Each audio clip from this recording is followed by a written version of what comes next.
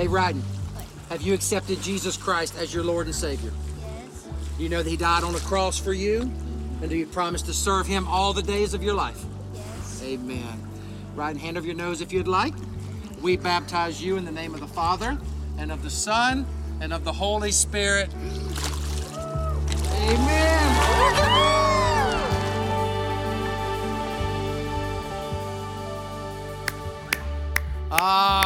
You just gotta love baptisms, church. I was so honored to baptize Ryden on that particular day. His parents are awesome. They serve in our worship ministry, and we are just so grateful for what God is doing in our midst these days. Merry Christmas to you. I pray that you are having a great Christmas season. I pray that you're getting into the Spirit. I know that it's crazy out there, and it's only going to get crazier, and I hope and pray that the peace of Christ is yours this Christmas season. Hey, today I am in Phoenix, Arizona, and I am burying my good friend, my mentor, my pastor, Dale Galloway. No one has developed me and poured into me more than Dale Galloway. He was the leader who founded the great New Hope Church in Portland, Oregon back in the 70s. He was the pioneer who ushered into the church experience in the 70s, the whole small group model. I know that's hard to imagine, but that was Dale Galloway back in the day. And then he was the dean of the Beeson Pastor Program up in Kentucky at Asbury Theological Seminary, where he just poured into me. We have stayed in touch with each other over the years, and I'm good friends with his wife, Margie. And I'm just so honored today to share at his funeral. And I ask that you pray for me. At 3 p.m. today, I will be trying to celebrate the gospel, honor Pastor Dale, and also represent all the Beeson pastors who have come through that Beeson Pastor Program for 10 years. So I covet your prayers. Hey, at this point in time, I want to encourage those of you who sow into the ministry of this church, or those of you who desire to. I want to encourage you with the giving time today as we think about how we bring to the Lord His tithes and our offerings. And isn't it interesting that we just baptized little Ryden? You know, the truth is we give to the Lord because God is using our resources to advance His kingdom around the world. We give to the Lord because God instructs us clearly in His word to honor Him with the biblical tithe. And we give to the Lord because God is a giver.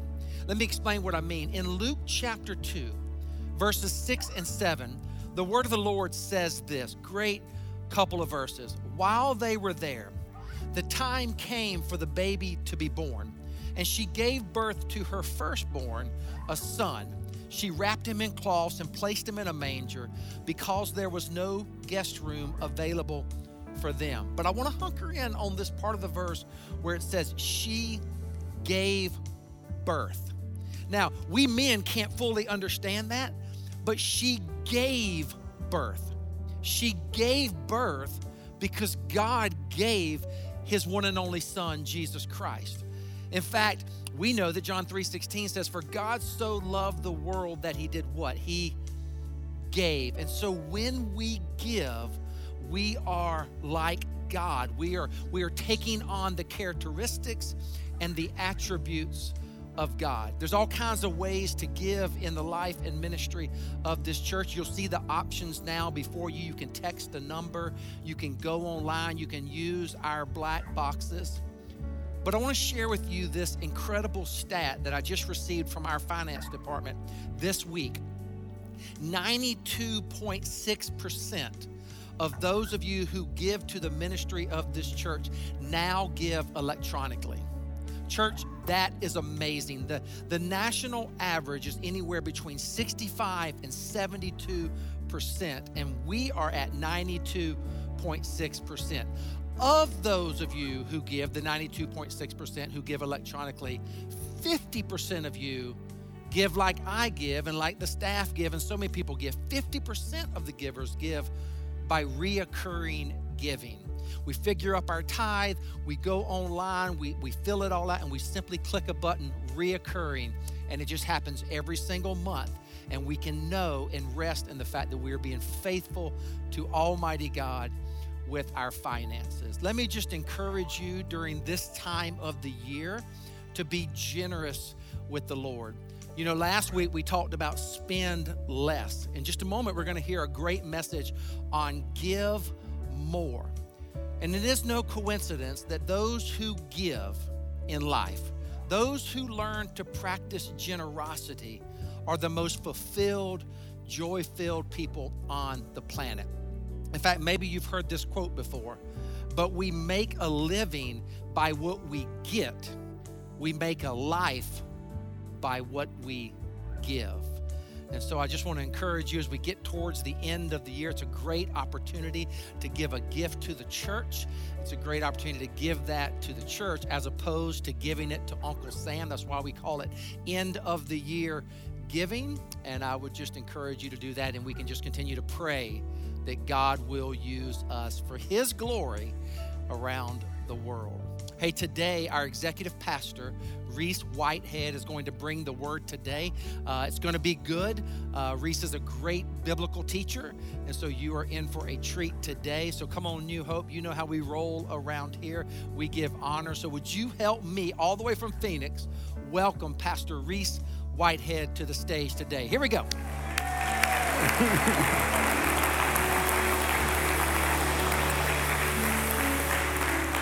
Well, thank you. You can go ahead and take your seats. That was very kind. Those of you online, no one stood up, okay? So, well, good morning, church.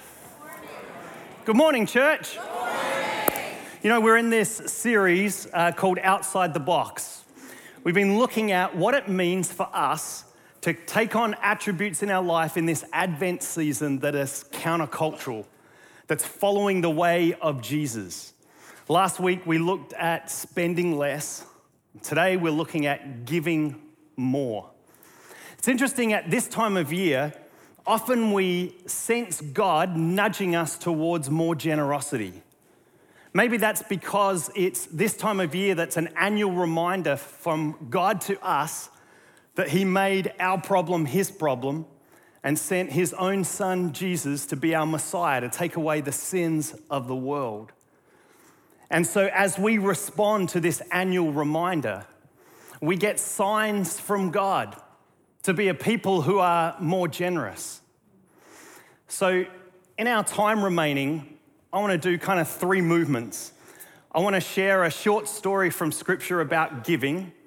I want to have a look at the aspect of the Christmas story that maybe could put a different kind of twist on it. And then I want to thread this talk with the power of signs in our lives. We look for signs to direct and to guide us. Signs are important, how we interpret them and how we respond to them. I remember when I had moved from Illinois to North Carolina and I needed to transfer my driver's license. And I thought this would be a pretty basic, easy peasy kind of thing, go into the DMV and sign some stuff, and they would just transfer my Illinois to North Carolina. Not so. There are 12 signs, 12 road signs without any words on them that you have to identify in order to pass. And I went ahead and got 4 of the 12 wrong. This is the first one I got wrong. So I said truck caution, truck use power brakes, steep decline. The answer was this.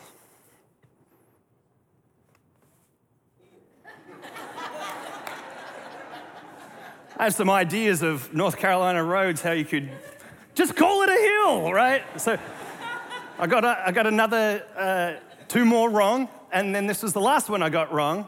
So this one comes up, okay, signs without words on them, right? Well, I knew this one. Yes.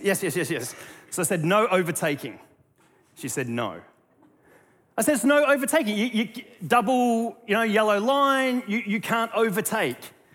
And she says, no, it's no passing. But at this point, there was a little chink in her armor. She said to me, where are you from? So I dropped the U, exchanged the I for a Y, and I said, Australia. She said, look at the red dot on the camera. Do you want to be an organ donor? And that's how I got a North Carolina driver's license, right?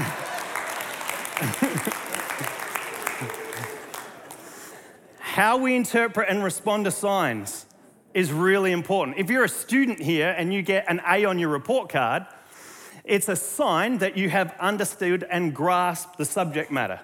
If you get a C minus, hey, it's maybe an indicator, a sign that you need to study a little more on that subject. If you get an F, it's a sign not to show your parents this report card. Right? It's important how we respond to signs.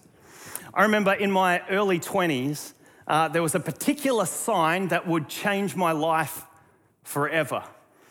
I was living in Adelaide, Australia. It has a beautiful marina. I drove down there after work, and I had an idea, but I needed a sign from God for this idea. I got to the marina, and my idea was to find a big sailboat. And so I pulled up and I walked down the boardwalk and then down to the water level, and there was a beautiful yacht. And so I just kind of stood and yelled out, and the captain came up from below deck and he welcomed me aboard, and I shared this idea with him, and as I'm sharing it, his wife comes up from below deck and she says, "We're in." And I said, "Really?" She said, "Absolutely." I said, "That's fantastic." And so I got back up onto the boardwalk and I walked to the end of the marina, the end of the boardwalk, and there's this beautiful restaurant. And I went in there, I asked for the manager, and this lady came up to me and she said, "I'm the owner, can I help you?" And I said, "I have this idea." And she said, "Let's go upstairs." And upstairs was a floor to ceiling windows with 270-degree view of the ocean all the way to the marina. Like, this will work, this is fantastic. So I spoke to my girlfriend and I said, "Hey, my dad's 50th birthday in a couple of weeks. Let's get both families together and have a nice dinner." And so here we are sitting at this table right against the glass, 270-degree view. It's just beautiful, having dinner with both of our families. And I get a fake phone call that I have to leave the table. I run downstairs, I change into a tuxedo, I grab a dozen red roses, and I jump on the yacht and we sail the yacht around in front of this restaurant. My heart was beating out of my chest. I was so nervous. You see, it was a beautiful summer night, and there was about 500 people that were in restaurants, who were on balconies, who were hanging out, and everyone was watching this moment. And I say to the captain, "Go ahead and hoist the sign." A couple of weeks ago, I was in my crawl space and I found this sign when I was getting the Christmas decorations. It's over 20 years old, and we put it up on the playground, and so I can show you this picture. And so there I am on the yacht. I can see hundreds of people looking at me in this moment, and I got down on my knee and I called my girlfriend. I said, "Nikki, will you Steph." Hey, it was the second proposal I'd done that week, okay, right? So, "Steph, will you marry me?" Well, I don't know if you've seen any of like the TikToks where people make really public proposals and the woman runs off and leaves the guy stranded there, and you're just like, "Oh, I feel the pain." In that moment, how Steph responded to that sign really, really mattered. And it's at this time of year that God is active, even sometimes overactive in our lives, for us to see signs from heaven. There's something about this time of year that I think the God who loves us just adores us stopping and spending this season to give more, to follow his example, to be the most generous. He gave the greatest gift recorded in human history when he gave his son. And he loves it when us, his people, emulate his character. When we choose to be people who give, to respond to signs from heaven that he would call us to give. Now, sometimes it's not a 20-foot banner, but it's a feeling inside. It's a nudge or a tap on the shoulder from God.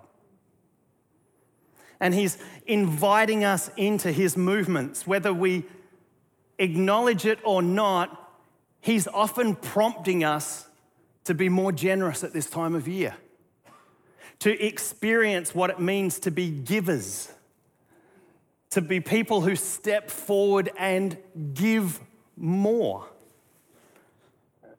Maybe it's this time of year that is this annual reminder that the world is not as he intended it to be. And he's constantly giving us signs that are inviting us into his movement and his way. When we receive a sign from heaven, we're moved. We're moved to give to a struggling family. Or we're moved to give to a single mum at Christmas. We're moved to be faithful with our end-of-year tithe check. We're moved to do something sacrificial in our lives. And sometimes we find ourselves wondering, well, was that really a sign from heaven?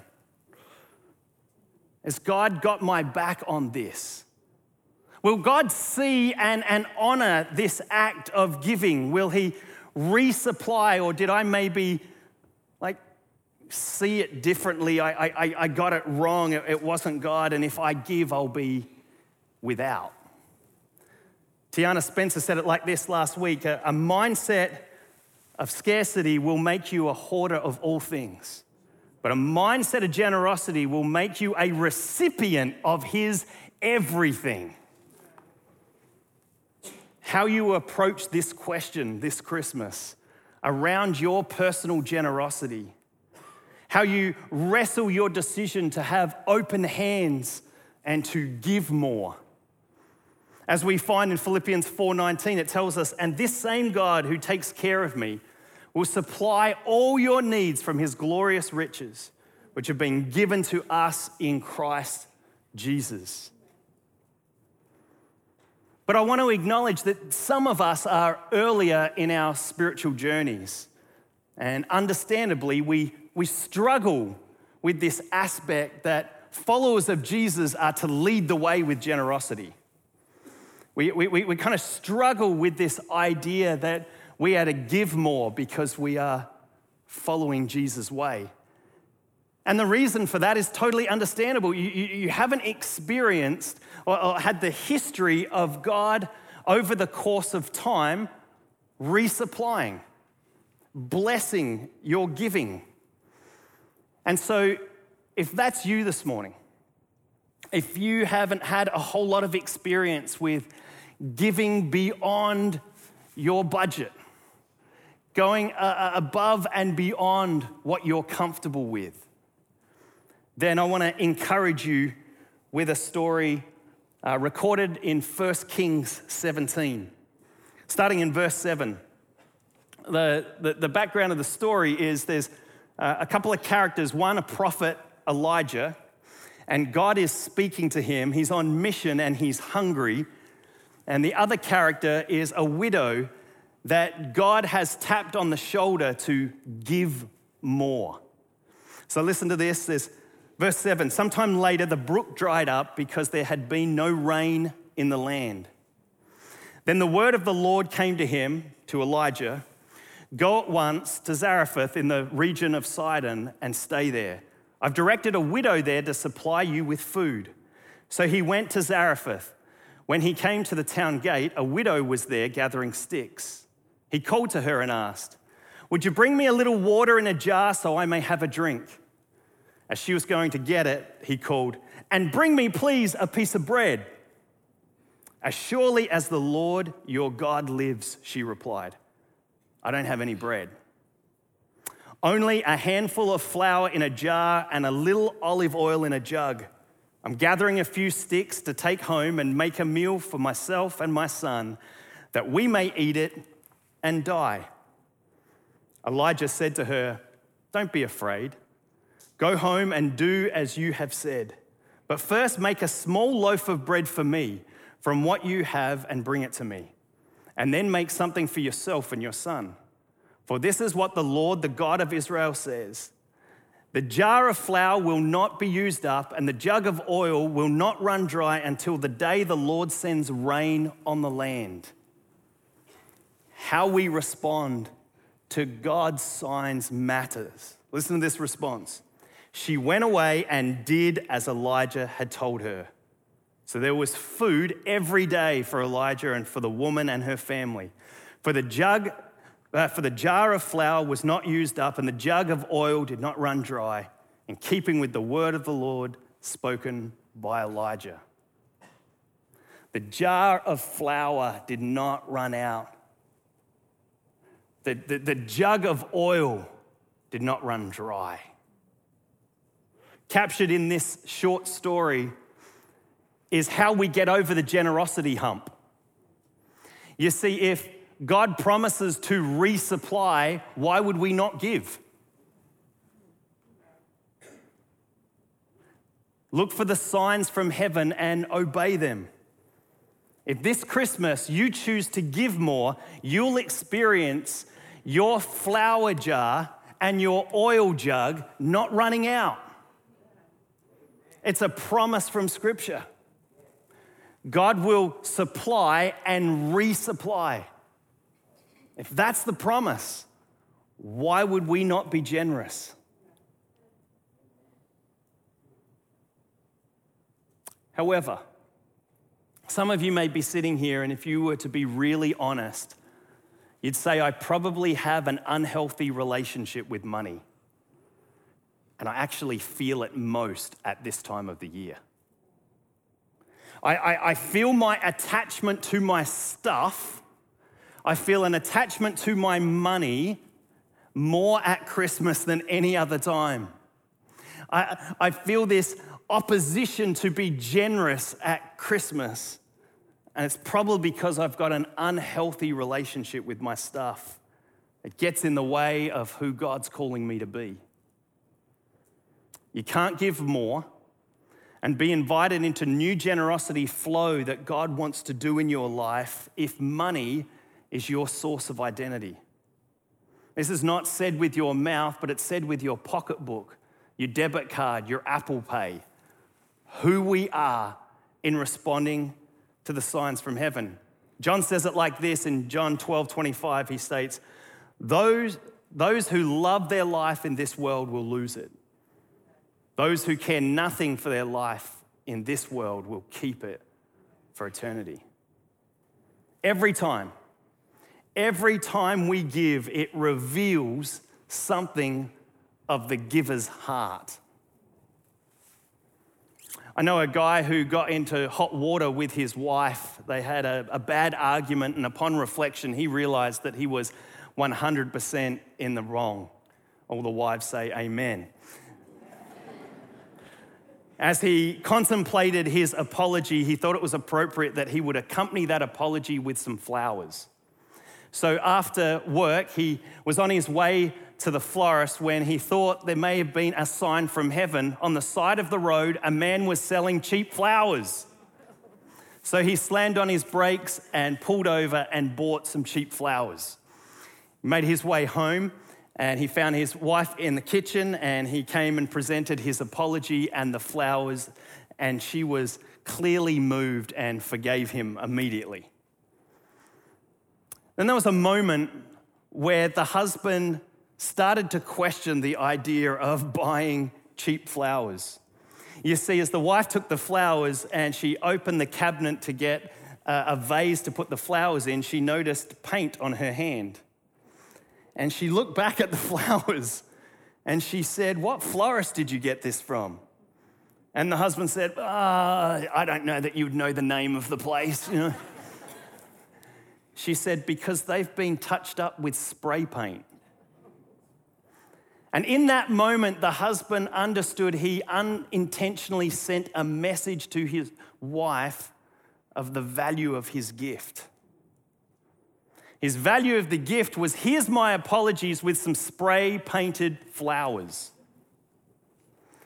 Now, who of us have experienced at times of Christmas when the Holy Spirit nudges us towards generosity and we throw God a few dollars? We penny pinch and we give some leftovers, and it's like we're giving to God some spray-painted flowers. God knows the heart of the giver. The heart in which we give is really, really important. It really matters. There's opportunity for us when we're nudged by the Holy Spirit to give, that we give in such a way that we know that the God who loves us, who is so gracious and so generous, that when we give a gift in such a way that that God sees us and is pleased with our worshipful offering to him because he's worthy. And we want to give to him as he invites us into his kingdom work around this Christmas time. He sees our heart as we give. How we respond to signs from God to be generous really, really matters. How we respond to signs really matters. In fact, the first Christmas began with a sign given to some shepherds that Luke records. In verse 8, it says that night there were shepherds staying in their fields nearby, guarding their flocks of sheep. Suddenly an angel of the Lord appeared among them, and the radiance of the Lord's glory surrounded them. They were terrified, but the angel reassured them. "Don't be afraid," he said. "I bring you good news that will bring great joy to all people. The Savior, yes, the Messiah, the Lord, has been born today in Bethlehem, the city of David. And you will recognize him by this sign. You'll find a baby wrapped in swaddling cloth, laying in a manger." It seems that God prepared a specific sign for a specific group of people. These shepherds saw something that night that was very specific to them. Have you ever wondered why these shepherds would see a baby wrapped in swaddling cloth lying in a manger as a sign? Why was that a sign to these shepherds? The answer of that is not in the text, but it's in the context. It's in the background. Let me tell you a little something about first century Bethlehem. You see, on the outskirts of Bethlehem, there was a shepherding community called the Tower of the Flock, or in Hebrew, the Migdal Eder. The Migdal Eder literally translates the Tower of the Flock. In this time, in the first century, there was a special place where shepherds raised hundreds of lambs for a very specific purpose. These lambs were specially bred for the Jewish ritual of sacrifice in the temple. Now, some historians believe that in Luke 2, these shepherds were the shepherds of the temple. And they had been trained specifically to raise these lambs at the Tower of the Flock. These were no ordinary shepherds. These were shepherds with a very, very specific task: to raise unblemished lambs for sacrifice so people could be at peace with God. Verse 12, "And you will recognize him by this sign. You'll find a baby wrapped in swaddling cloth lying in a manger." Now here's where it gets really interesting. Part of the job, part of the role of these shepherds of the Migdal Eder was to make sure that none of these lambs were hurt or harmed in any way. During lambing season, the sheep would come in from the fields. The lower level would function as a birthing room for these lambs. Once birthed, these priestly shepherds would routinely place the male lambs in a cove cut in the limestone rock that was called a manger. And they wrapped these newborn lambs in swaddling cloth that would prevent these lambs thrashing around and harming themselves. Once the lambs had settled down, they would remove the cloth to inspect if these lambs were indeed without blemish and worthy of being sacrificed. Now, can you imagine what these shepherds saw when they came upon the scene that the angel had described? what they saw was a baby wrapped in swaddling cloth like a lamb laying in a manger. From the very moment of the birth of Jesus, the foreshadow of the gospel was a sign to these shepherds from the very beginning. The purpose and the destiny of this baby was a sign. These shepherds saw Jesus, the spotless lamb who has come to take away the sin of the world so that people could be at peace with God. What these shepherds saw. Throughout this Advent season, I've been listening to a song that was recently written about these shepherds, the shepherds of the Migdal Eder. The shepherds, the tower of the flock. It's about the way these shepherds raised these particular lambs for the Jewish ritual of the sacrifice. It's about these shepherds and how they came across a sign. They were able to recognize and to respond in worship to the sign that the angel had given, that the Christ child, that this baby was born to take away the sin of the world. And so now I want to invite you to enjoy the truth of this song as Charisse and the worship team sing this over you, and you can be in awe of the sign to us from heaven that Jesus has come.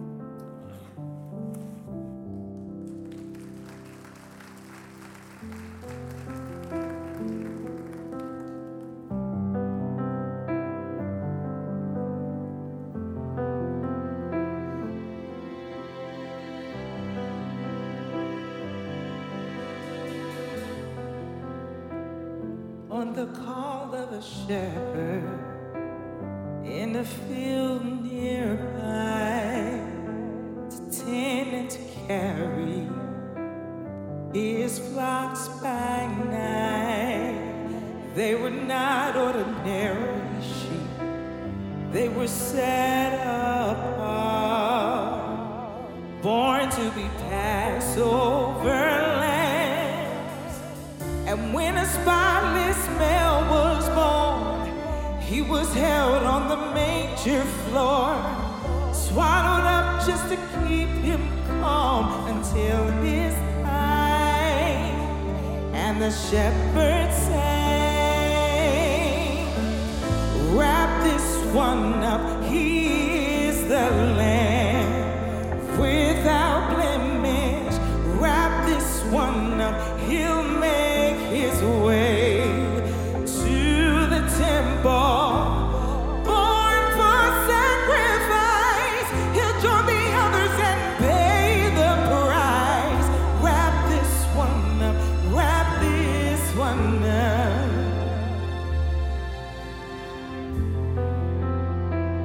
Oh, the call of a mother in a town nearby, to tend and to carry on this holy night. Not an ordinary child, but the Son of God, breathed by the Holy Spirit. And when the baby king was born, he was held on the manger floor. As she swallowed him up, she knew his time would come. And then she sang, wrap this one up, he is the one that we adore. Wrap this one up, he'll wear a crown forevermore. He's come for you and me. He's finally set us free. Wrap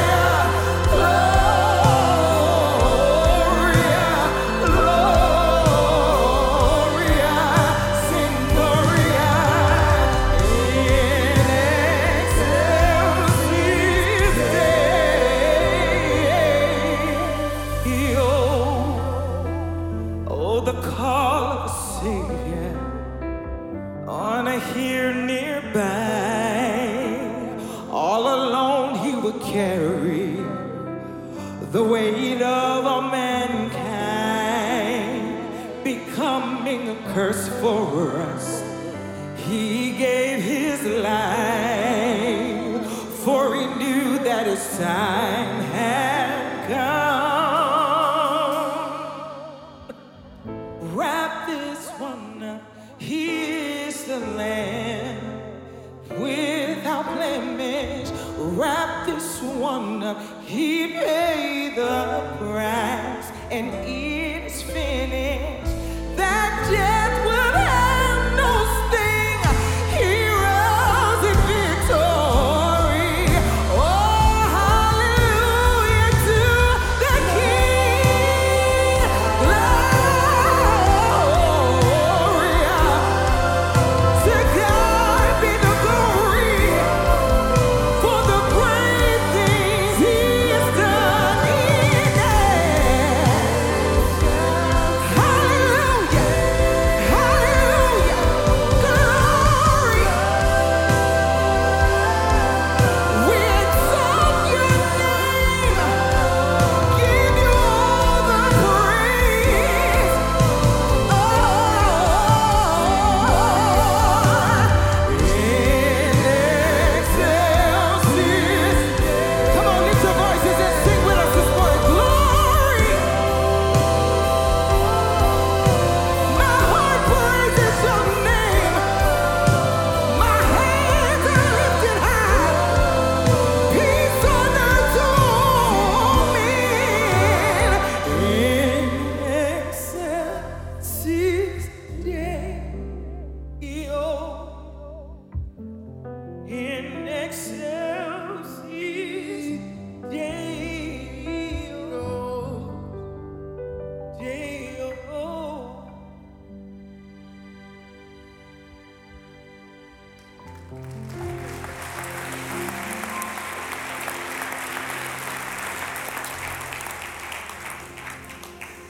It's an astounding song, buried deep in the truth of Scripture. The magnificent gift of Jesus to us at Christmas. The invitation from God that we would have eyes to see and ears to hear the signs that He would be giving to us. He is active.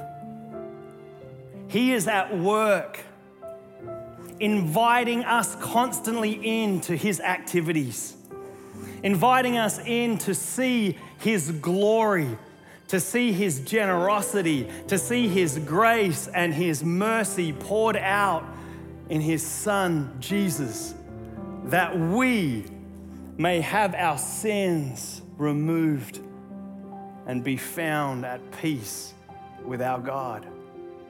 We've seen many signs in 2021 around our church.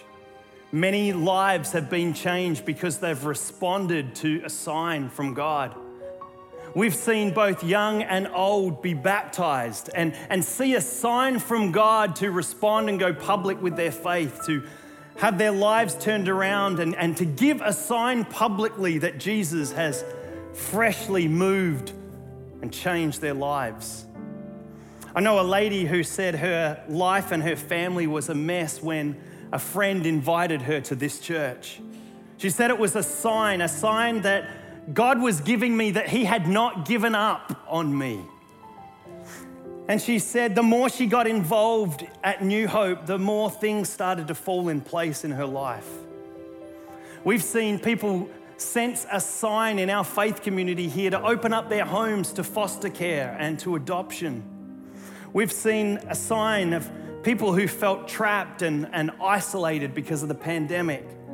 People who have had past abuse or failed marriage, that through our care courses, our mid-size and life groups, that they saw a sign that they're not alone. They were invited into community and people found relationships that they could trust and love. This year we've seen people who were hurt by the church, that haven't been in Christian community for years, but they saw a sign.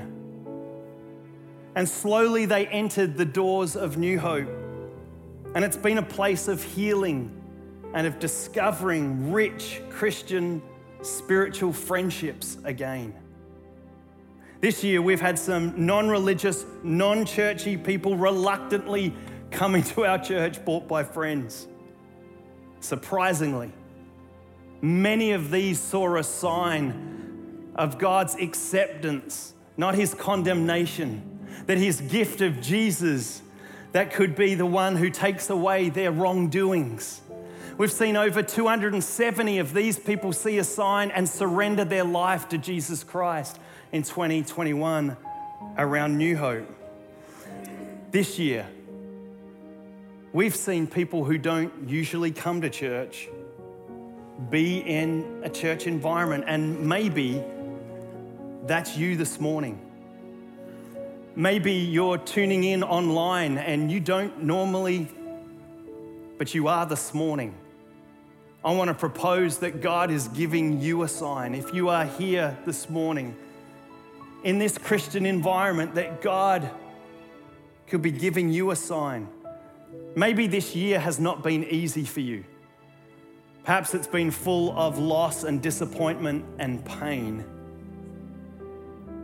Maybe it's possible that God is giving you a sign this Christmas season that change is on your horizon, that hope is breaking through, that an opportunity for a relationship with your Creator is at hand, that He has made a way that you can find hope again in your life. And that hope is found in our Savior, the Messiah, Jesus, the one who is given for us at Christmas. I want to say one more thing and I'll pray and we'll be done. But I want to speak very personally to the person who is sitting in your seat. See, I wonder when we opened up this theme today of give more, like you just felt a punch in your guts. It's like, oh, if the preacher only knew. You're listening to me speak about a sign and you're saying, I just want a sign from heaven that like some financial resources would come my way. Maybe you're listening to me and for all kinds of different reasons, 2021 has been a really hard financial struggle for you. Maybe some of you are fighting paycheck to paycheck, and circumstances have just meant that this year, resources just have not come your way. And it's hard for you to hear a message that has an invitation to give more.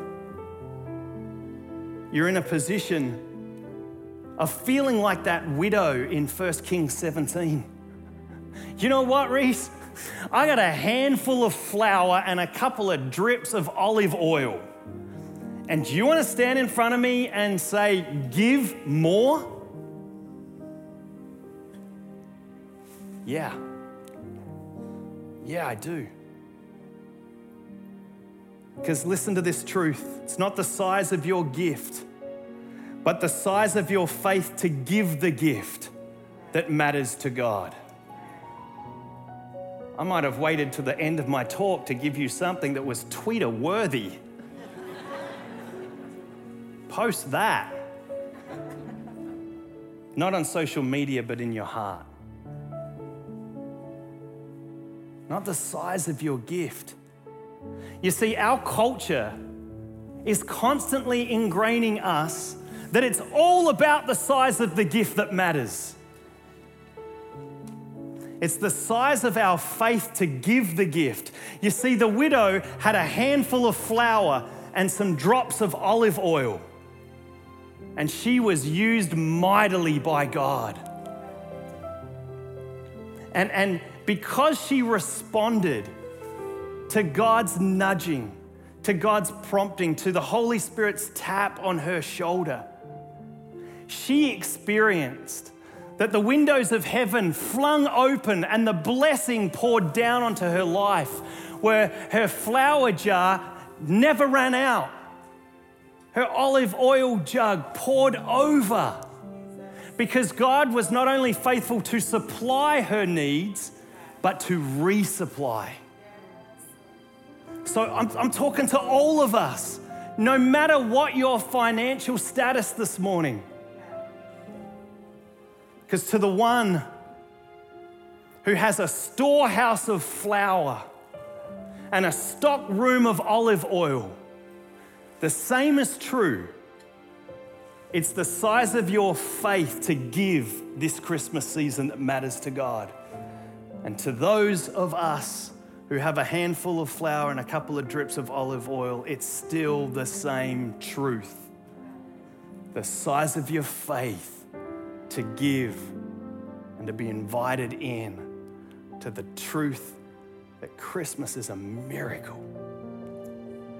The most generous, gracious God sent Jesus, the sacrificial lamb that would take away the sin of the world. Amen. Would you stand with me for prayer?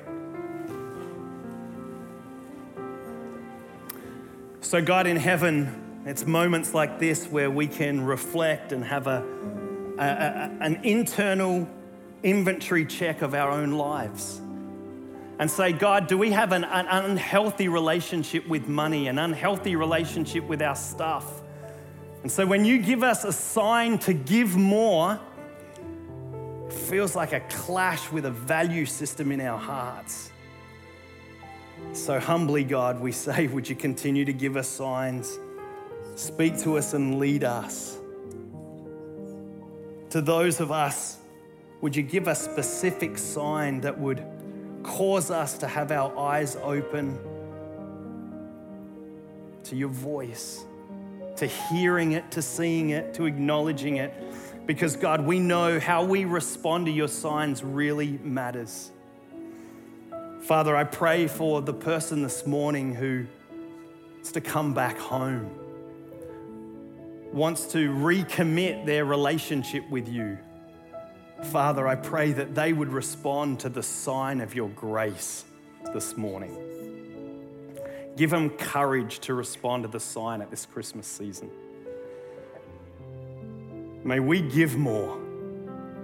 May we give more, and we'll experience you resupplying our needs according to your glorious riches in Christ Jesus, we pray.